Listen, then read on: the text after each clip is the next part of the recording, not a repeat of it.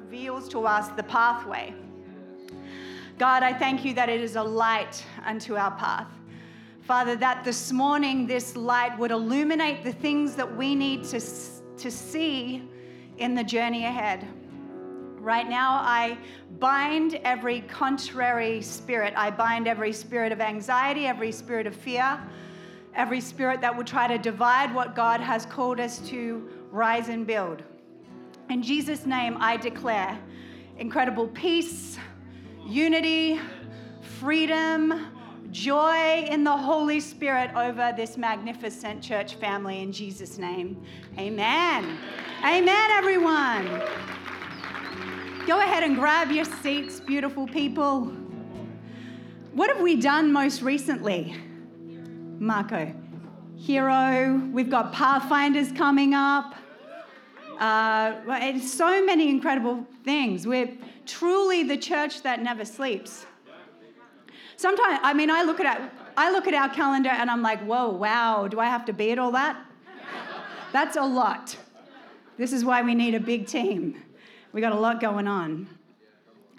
Well, taking a leaf out of Pastor Jürgen's book, I'm going to bring to you a fresh word this morning that I got this morning. Fresh baked bread. I thought I'm going to try that at Jürgmeister model. And I'm just going to share with you from what the Lord has been speaking to me about from the book of Ezra. And I'm kind of like in a little bit of defiance into our Bible in here, just sorry. That's all right. But I'm still reading the Bible, but just maybe not to the pattern that's been set. As long as I read the Bible. So I thought I would start to read Nehemiah, a book that I really love. I felt like it has something prophetic to teach us for right now. And then I'm like, you know what? No, I'm going to read Ezra. I'm going to read the prequel to Nehemiah. And I'm so glad I did, because God has spoken to me so powerfully through this. And I wanted to bring a word to you today that's going to help you not only as you build the house of the Lord, but as the house of the Lord, or God, as God builds you. Pastor Jürgen has famously said, when we work in the church, God works on us. And isn't that the truth? I mean, it's constant. I've been doing this for 30 years. And as the church grows and builds, God is growing and building me. And so there's going to be two different facets I want you to look at this word from today. So I'm going to do a little bit of teaching and just share parts of the story from the book of Ezra. We're going to be speaking around two particular men, Zerubbabel. Great idea for a name there, Marissa and Sterling. Zerubbabel Pyle. I mean, that he would be made for greatness. Step aside.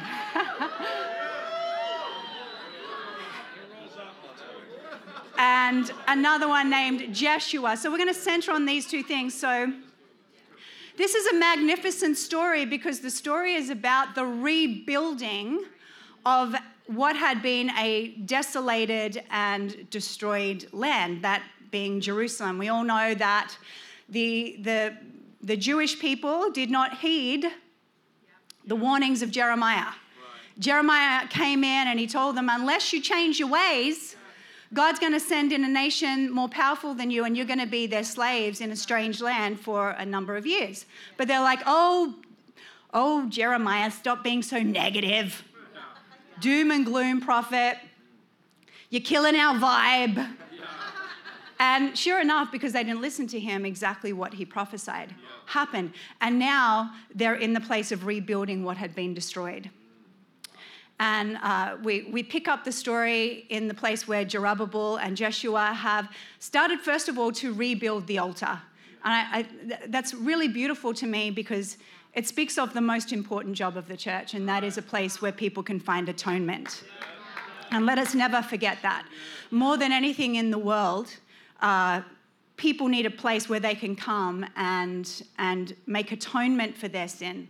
The greatest job of the church is to be a place of atonement, where they understand that Jesus died on the cross so they could be forgiven of their sins and set free and then set into their destiny.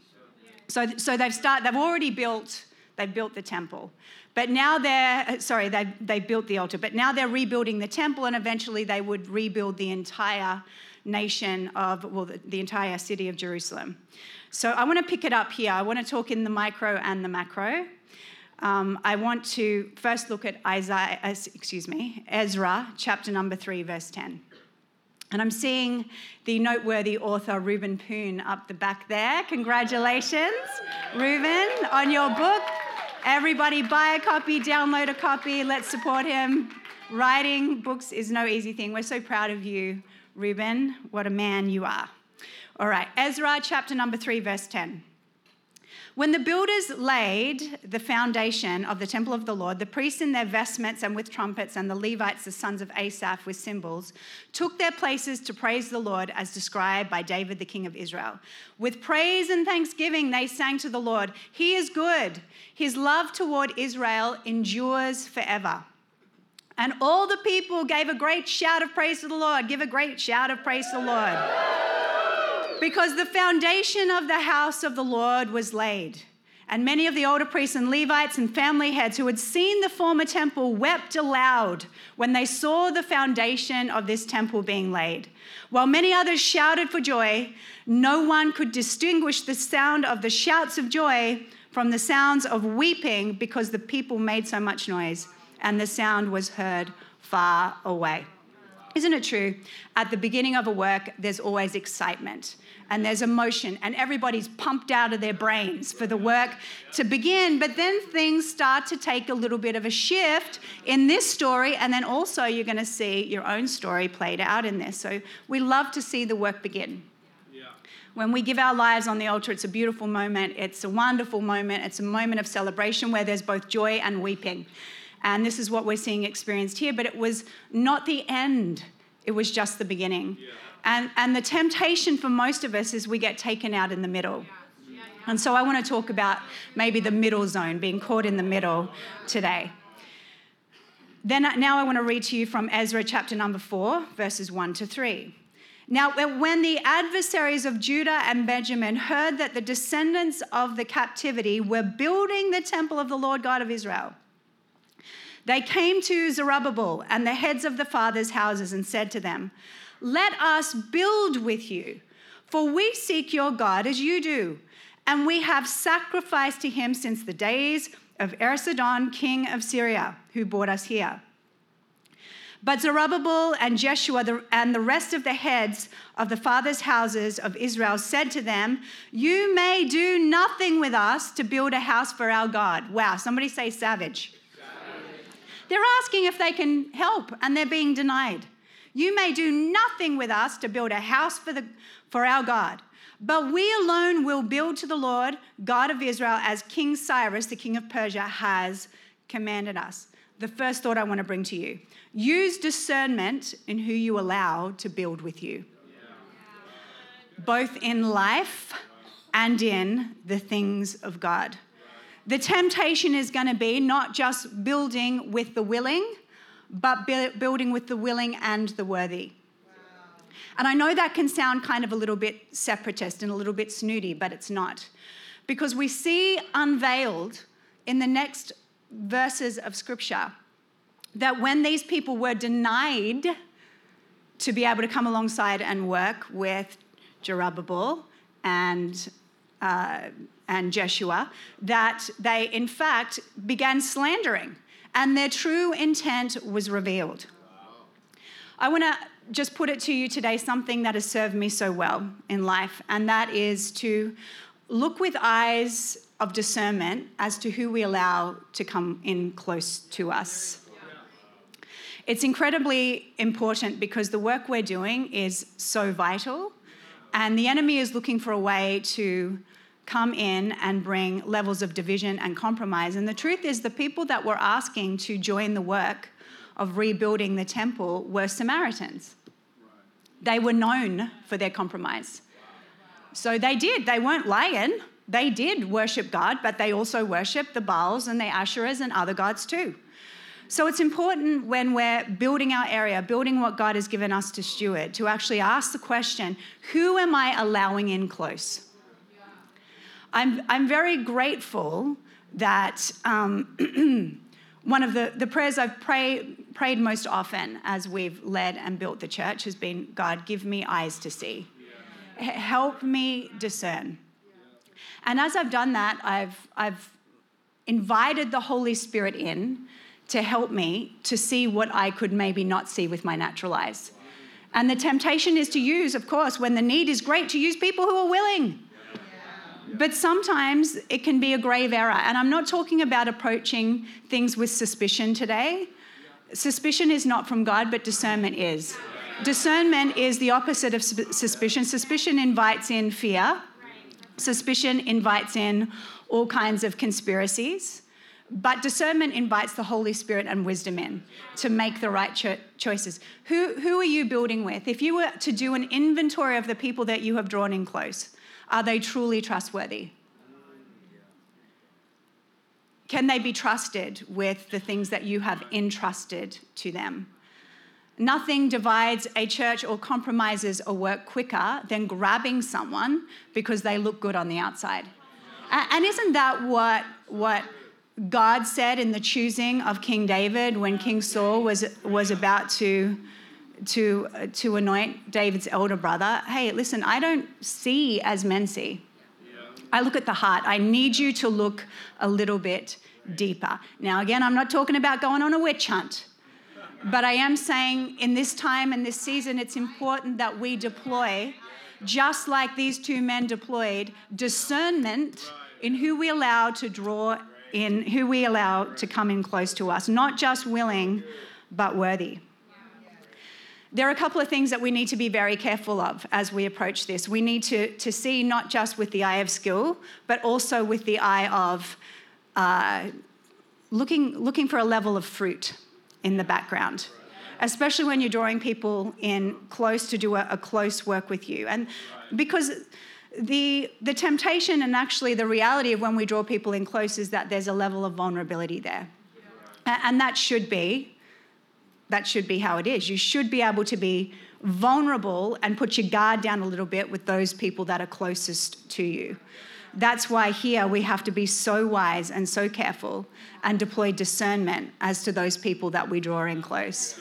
This is what these two men did, and it saved them a whole lot of trouble. And we see, like I said, in the preceding verses, that they instead became incredible adversaries and started to slander them. So good. The second thought I want to bring is this: expect opposition. It says this in Ezra 4:4. Then the peoples around them set out to discourage the people of Judah and make them afraid to go on building. Somebody say Coronado. They bribed officials to work against them and frustrate their plans during the entire reign of Cyrus, king of Persia, and down to the reign of Darius, king of Persia. These guys were doing everything right, and yet they still experienced opposition. Even though opposition shouldn't be something we go looking for, it is something that we're all going to experience. And I think particularly in this season where we are in an environment that is very hostile to God. And the lines have been really clearly drawn. And we're experiencing it firsthand down in Coronado. And even as we try to rebuild the Eastlake campus, all this opposition. So while we don't not stand against opposition, we also should have an expectation that it's going to happen. Right. And sometimes in church situations, and as you're building your team, you'll find that opposition will come. Now, the solution is not to lay down your arms and go, well, I guess it's not God's timing. Right. I guess it's not God's will that we build the temple, that we take ground, that we take territory. I think we'll just wait on here and just let life happen around us. That's not what these people should have done. Sadly, they let the persecution and the opposition have them put their tools down for 15 years. For 15 years, the work of God was restrained because they let the threats, the persecution, and the intimidation come against them. We're building in a climate that's not favorable. Don't expect clear conditions. When Jesus went to deliver the demoniac from Gadarenes. There was a ferocious demonic storm that rose up on the way. We don't hear a lot about that man's testimony after he was delivered, but I imagine it was profound, just because of the amount of warfare around his deliverance. So I want to say to you today, when you experience those storms, ask yourself the question, is this a storm sent by the enemy to thwart the work that God is wanting to do? I think specifically in our areas, if we could look and steward what God has put in our hands, like what has God entrusted to you? Where are you experiencing persecution, opposition, and warfare? What is God asking you to do? Where have you sat back maybe in comfort instead of pushing forward and taking the ground that God has asked you to take?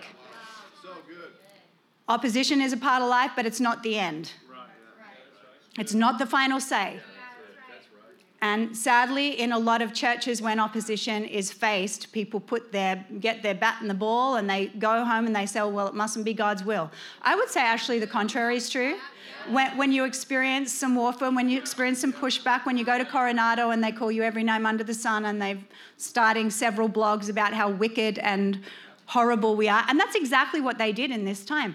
They wrote a letter to the king and said, this is a wicked and rebellious city.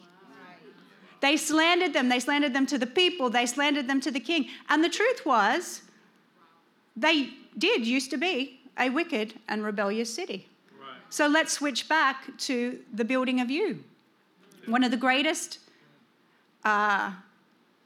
deployments that the devil will use in opposition against you is to remind you of your past, is to actually dig up who you used to be and use intimidation and threats like, how can you can't do it. Look who you used to be. And that's why the Bible tells us in the book of,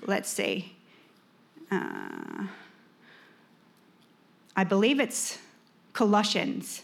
Yeah, it is. It's Colossians 2:14. It says, he cancelled the record of charges against us and took it away, nailing it to the cross. So every time in this process of God just not building you and, building the church and building the department that he's entrusted you to, but as he builds you, just remember, when the enemy comes in to remind you of your past and all the things you did or didn't do, that Jesus himself cancelled the record of charges against us. There were letters written. There were letters written about you from the devil. Look what they did. Wicked and rebellious. But when Jesus died on the cross, he paid for our sins. And in doing so, he got the record, the letter written about us with the charges against us, and he nailed it to the cross. It's been destroyed.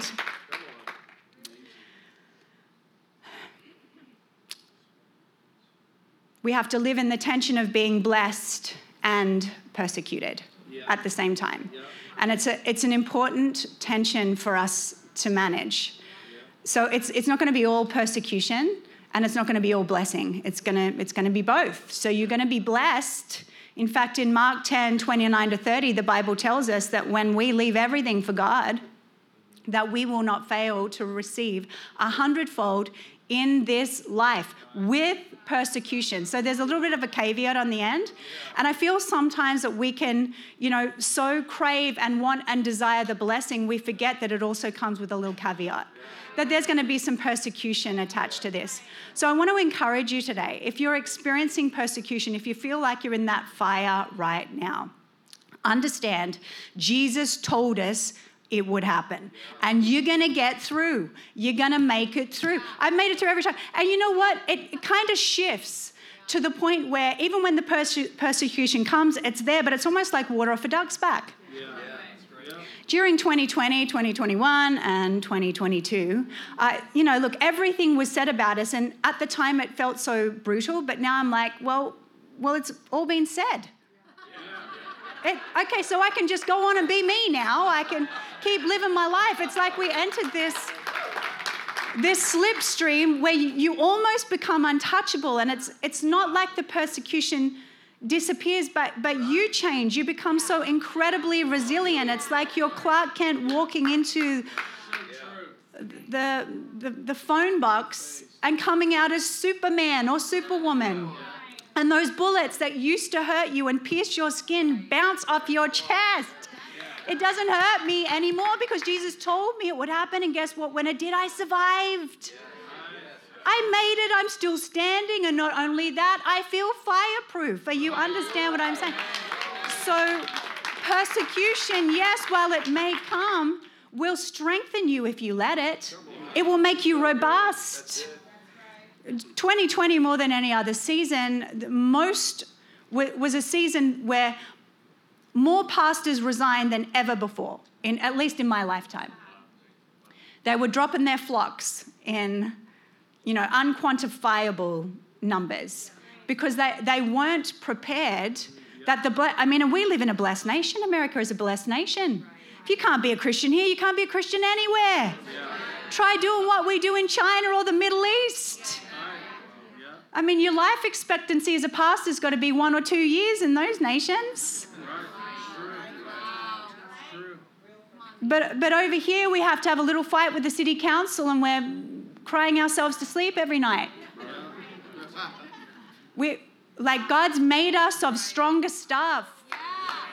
When persecution comes, and it will, can you understand that God is with you? Ezra actually means, the translation is God helps.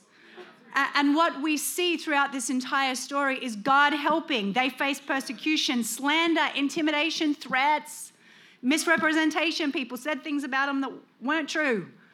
People said things about them that were true that they didn't want to remember. Right. But that persecution, honestly, as we faced it, Pastor Jürgen and I, has only made us stronger. It's only made us more resilient. In the midst of it, we have seen God help and the Jesus on the inside of us stand up strong. Under this same point, I want to bring this thought. The Bible says of King David, in the springtime, when the kings went out to war, King David stayed in the palace. And sometimes through the weariness of the battle or even just a complacency, we can delegate to others what we should be doing ourselves. And can I say, as a senior pastor, when Jürgen and I do an inventory, we can tell when people have been doing your job for you when you should be doing it. Because you're anointed to do it. And when you listen, I love assistants. Assistants are the greatest blessing, but they can also be the greatest curse if we give to them what we are called to carry. There are some things that Jürgen and I are called to carry alone. King David was meant to go out to battle. Instead, he sent his PA. Take one for the team, PA. Oh, I've got a person for that. I'm going to stay in the palace. Yeah, and guess what happened when he stayed in the palace? Hello. He's not walking in his assignment. He's become a little bit persecution adverse. He's sick of being on the front lines. Oh, heaven forfend. We're talking about an experienced warrior. King David took down Goliath. This is not a man who doesn't know how to fight. He'd maybe just become weary from the fighting and the persecution, and he wasn't where he should be at the time when he should have been there. Instead, he sent his PA. And as a result, he's not standing in his calling and assignment, and all of a sudden, sin looks very tempting because he'd let laziness, complacency, and maybe a little bit of weariness displace the call that God had put on his life, the mantle that he alone was meant to carry. What has God called you to carry, and are you carrying it? Now, we're all about delegation, but don't delegate the things that you're meant to do. Can I say to you specifically, heads of entire departments and campus pastors, if you're seeing a compromise in the force, if you're seeing a compromise in the culture, if you're seeing things look the way they shouldn't look, or perhaps the worship's off, or the culture's off in kids' church, or this is happening over in youth, or the preaching, have you stayed in the palace when you should be out to war doing what you're called to do? Have you let the weariness of persecution put you in a place where you shouldn't be instead of standing in the place where God has anointed you to be? Amen, Leanne. That was good. Yeah. So I've come to the point in my life where I expect walls. I do. I really do. It sounds negative, doesn't it? But it's not. It's honest. It's realistic. I'm going to expect a level of warfare, a level of persecution, and some obstacles. So I expect a wall. But you know what I've learned how to pray? God, show me the door. In the words of President Donald Trump, there's always a beautiful door somewhere. And if there isn't a door, there's a crack. And where there's a crack, you can put your foot in it and create a door. God, if you can't show me the door, show me the crack. I was talking to Pastor Becky yesterday. I'm waiting for God to show me the thread. I know there's a thread. I can't see it now, but I know there's a thread that's going to lead me to the way through. So as leaders of your areas, whatever area you may, when you come against obstacles, do you just pass it to your upline or hand it to your downline? Or say, you know what, this is too difficult, I'm not going to do anything at all? Or do you ask God? Do you come to Yahweh, who is your help, and say, Yahweh, where is the crack? Where is the door? Where is the way through? You know what I've realized? There is an answer to every problem. 15 years they sat. Wow.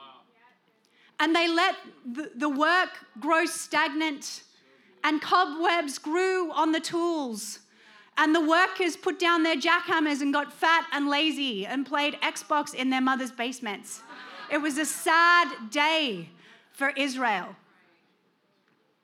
because they let the persecution and the intimidation pull them out of the assignment that God had called them to. There is always a way through. And I want to prophesy right now over that Eastlake campus, and I want to say there's a way through. There's a way through. That building that has remained without work, without tool, without jackhammer, in Jesus' name we declare, Father, we thank you for the way through. We thank you for the crack in the wall. We thank you for the door that we may not be able to see. God, open the door. Show us the door. We thank you for Coronado. We thank you, God, you are showing us the door. You are showing us the crack. Father, there is always a way through. Maybe you're here today and you're in a department and you feel like you're up against a wall and the persecution is coming in the way that persecution comes. And the temptation for you has been like this group of people where you just want to put the tools down for 15 years. If that's your area, or maybe even in your life, and you're feeling a little bit weary, stand to your feet. There's an anointing here today.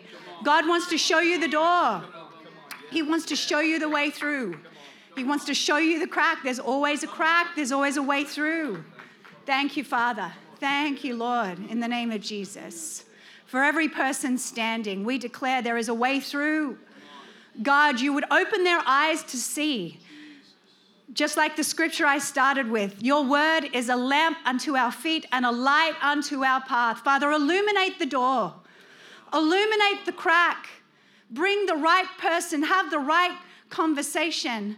In the name of Jesus, that they would not hear the voice of intimidation and persecution, that what would ring louder in their ears would be the voice of the Lord. There's always a way through. There's always a way through. Yahweh is your help. Yahweh is your help. Have you looked to Yahweh, or have you looked to your own strength? When you look to your own strength, you'll always feel hopeless, but when you look to the Lord, you will see his hand outstretched, opening eyes to see the pathway through. Thank you, Father, for them. In Jesus' name, amen. Amen. Amen. There's always a way through. Yeah. All right. The third thought that I want to bring. What has God said, and what is God saying? So at this part of the story, so it's been 15 freaking years. They're fat, they're lazy. It kind of looks a little bit like Italy over there. If you've ever been to Italy, there's a whole lot of work that's been started but not finished. It's like, what's that? Oh, yes, they've been building that for 30 years. I'm like, 30 years? What in the world? Because they have too many lunch breaks. So 15 years. And then all of a sudden the prophet turns up. And it's amazing. I had to do a bit of research to work this out this morning. So Haggai and Zechariah turn up. And I'm like, all right, Haggai and Zechariah, because it actually doesn't tell us what the prophetic word is in the book of Ezra. It just says that the prophets turned up. So look at this, chapter 5, verse 1. Now Haggai the prophet and Zechariah the prophet, a descendant of Iddo, prophesied to the Jews in Judah and Jerusalem in the name of the God of Israel who was over them. That's a word right there. The God of Israel is over you. Not the county supervisor, not the pen pushers down at the office who decide when and if we can get a permit. God is over it. I wonder how that's going to shift your dish. And then, they come and they prophesy, and this is what they prophesy. And I had to look this up in Haggai, chapter number 1, verse 4. It says this: "Is it time for you yourselves to dwell in your paneled houses, and this temple to lie in ruins? Consider your ways." This is Haggai 1:7 now. "Consider your ways. Go up to the mountains and bring wood and build the temple, that I might take pleasure in it and be glorified." So when the two prophets turned up to the people of Jerusalem, they'd been fat and lazy for 15 years. They'd let it grow idle, cobwebs everywhere. All of a sudden, the prophet comes in and says, what you're doing is wrong. Is it right for you to take care of yourselves? Well, at least I'm okay. At least the church is still paying my salary.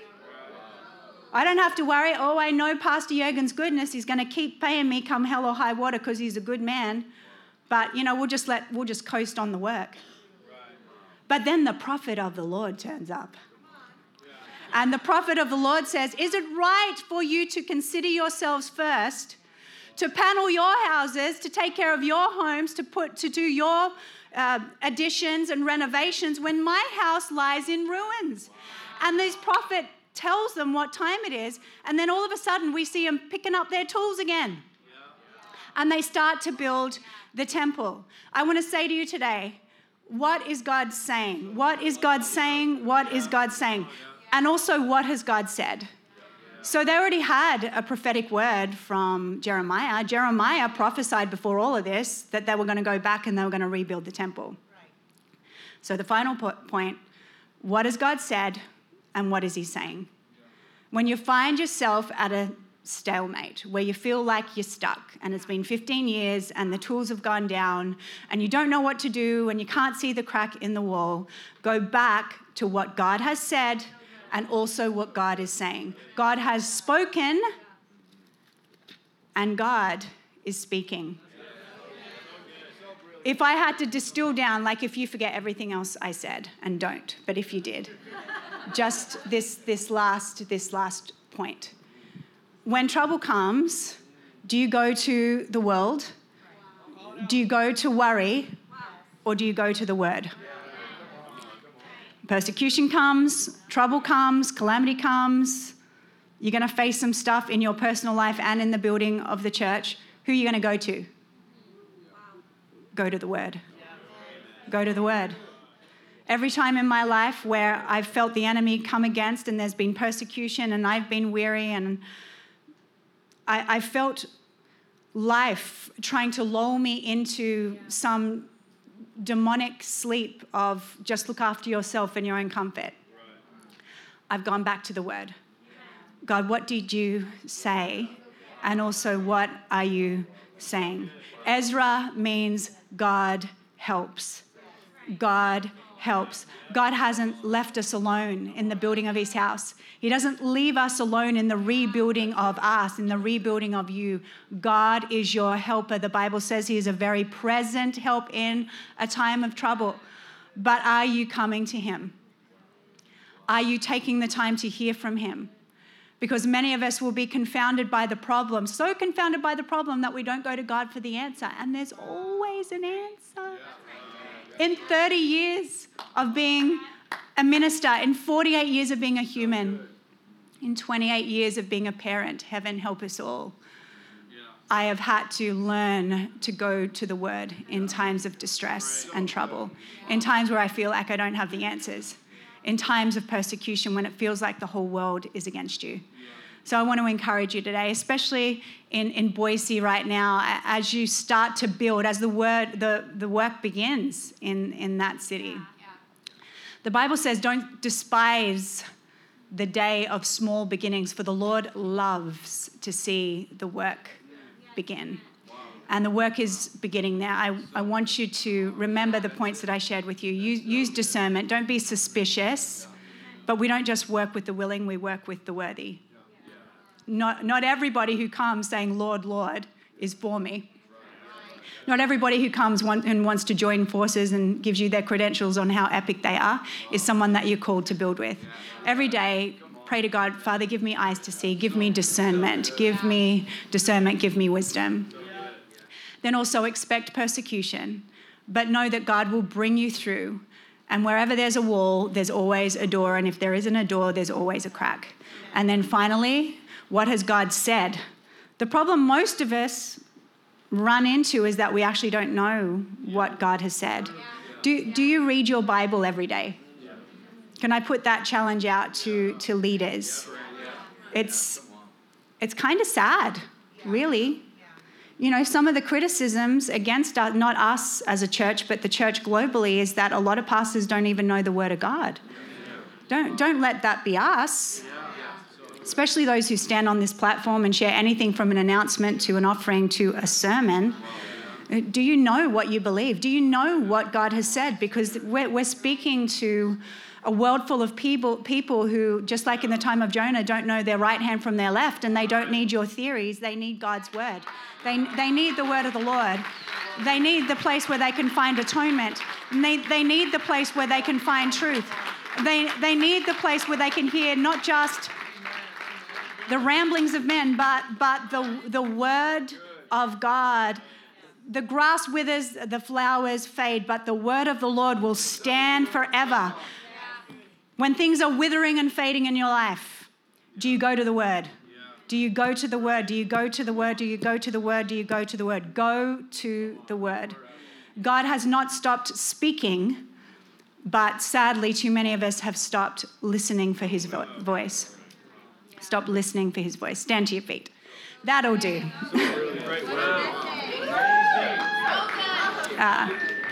Good.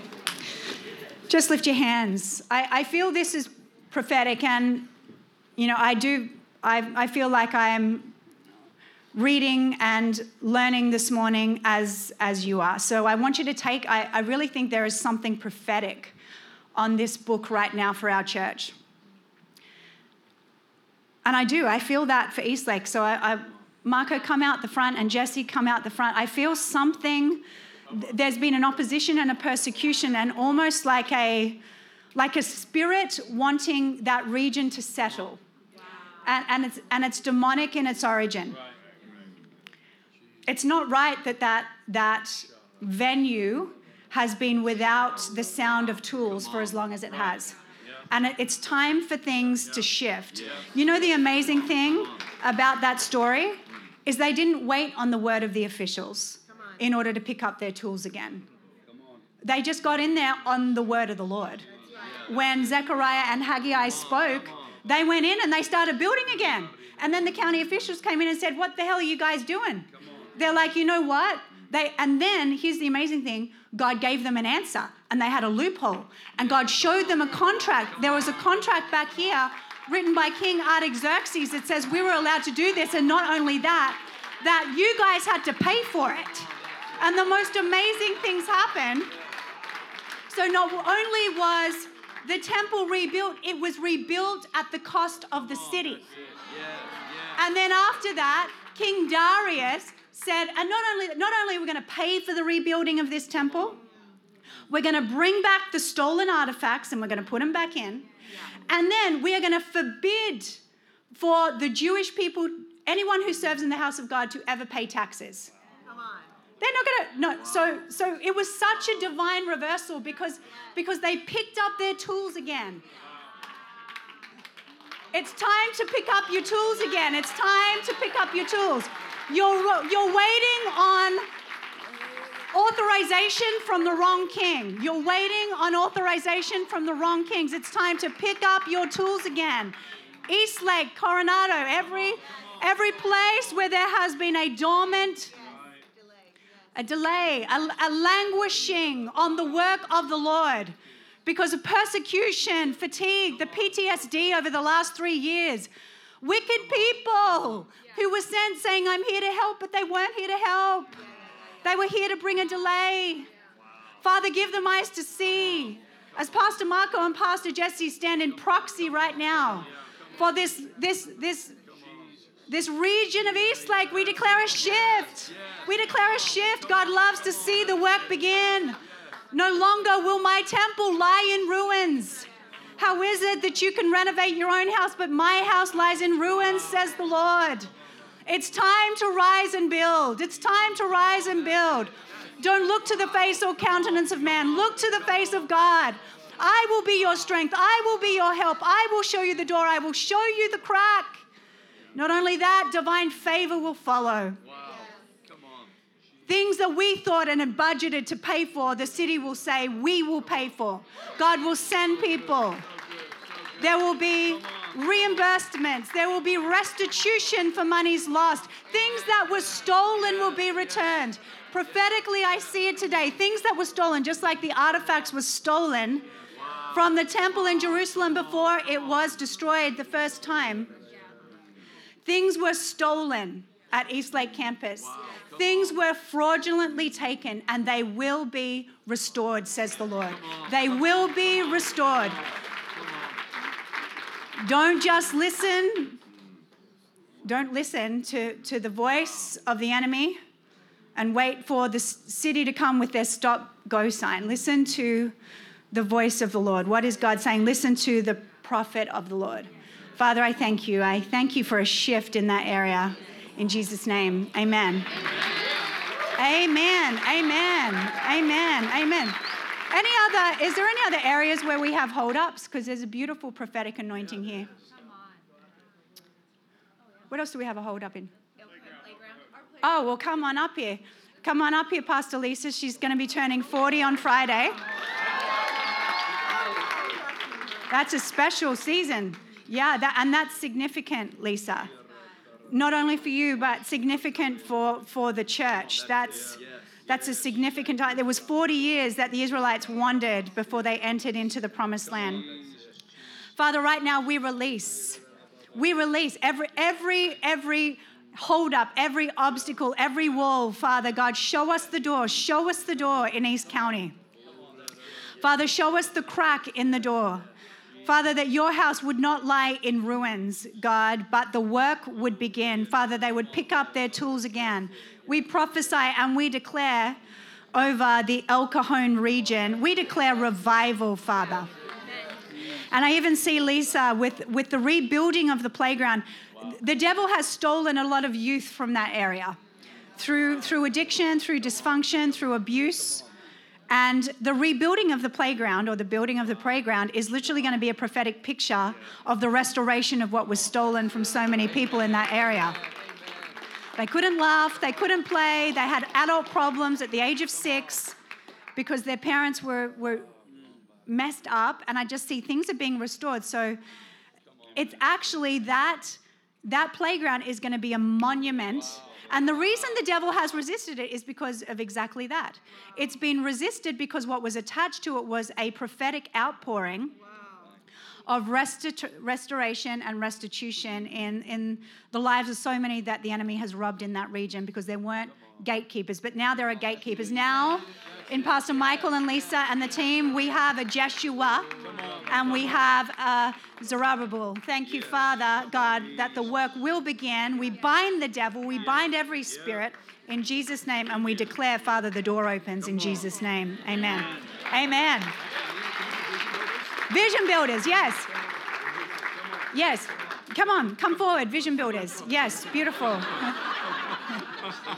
You know, it's amazing. Pastor Jürgen and I paid off our vision builders today. I put the check in Jesse's hand today for our vision builders. Yes, yes, yes. And this is the word of the Lord for our vision builders, the book of Ezra. So team, read Ezra, because it was a bold prophet that said, I mean, you've got to be bold to turn up and go, you know what? You guys are selfish. Right. Yeah. I mean, I would have a problem saying that.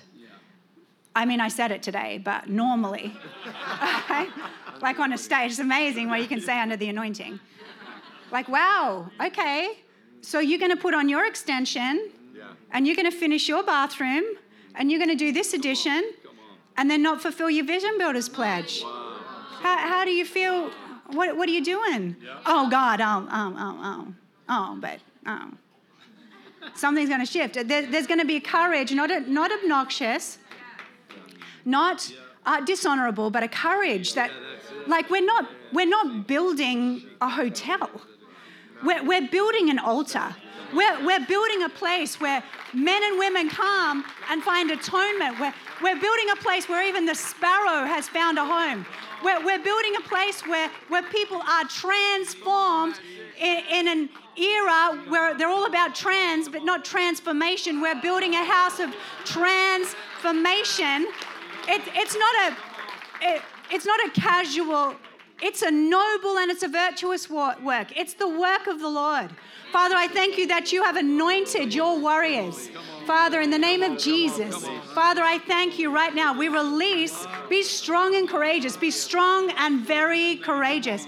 And you're going to bring the word of the Lord. The Lord has put a prophetic word in your mouth, Pastor John, that you will share. And when you share, the lights will come on. Just like it did after 15 years of laziness and weariness because of persecution, and people will be convicted into their very souls. And it won't be guilt, it's going to be an anointing that comes, that their eyes are opened and they will see. This is a virtuous work.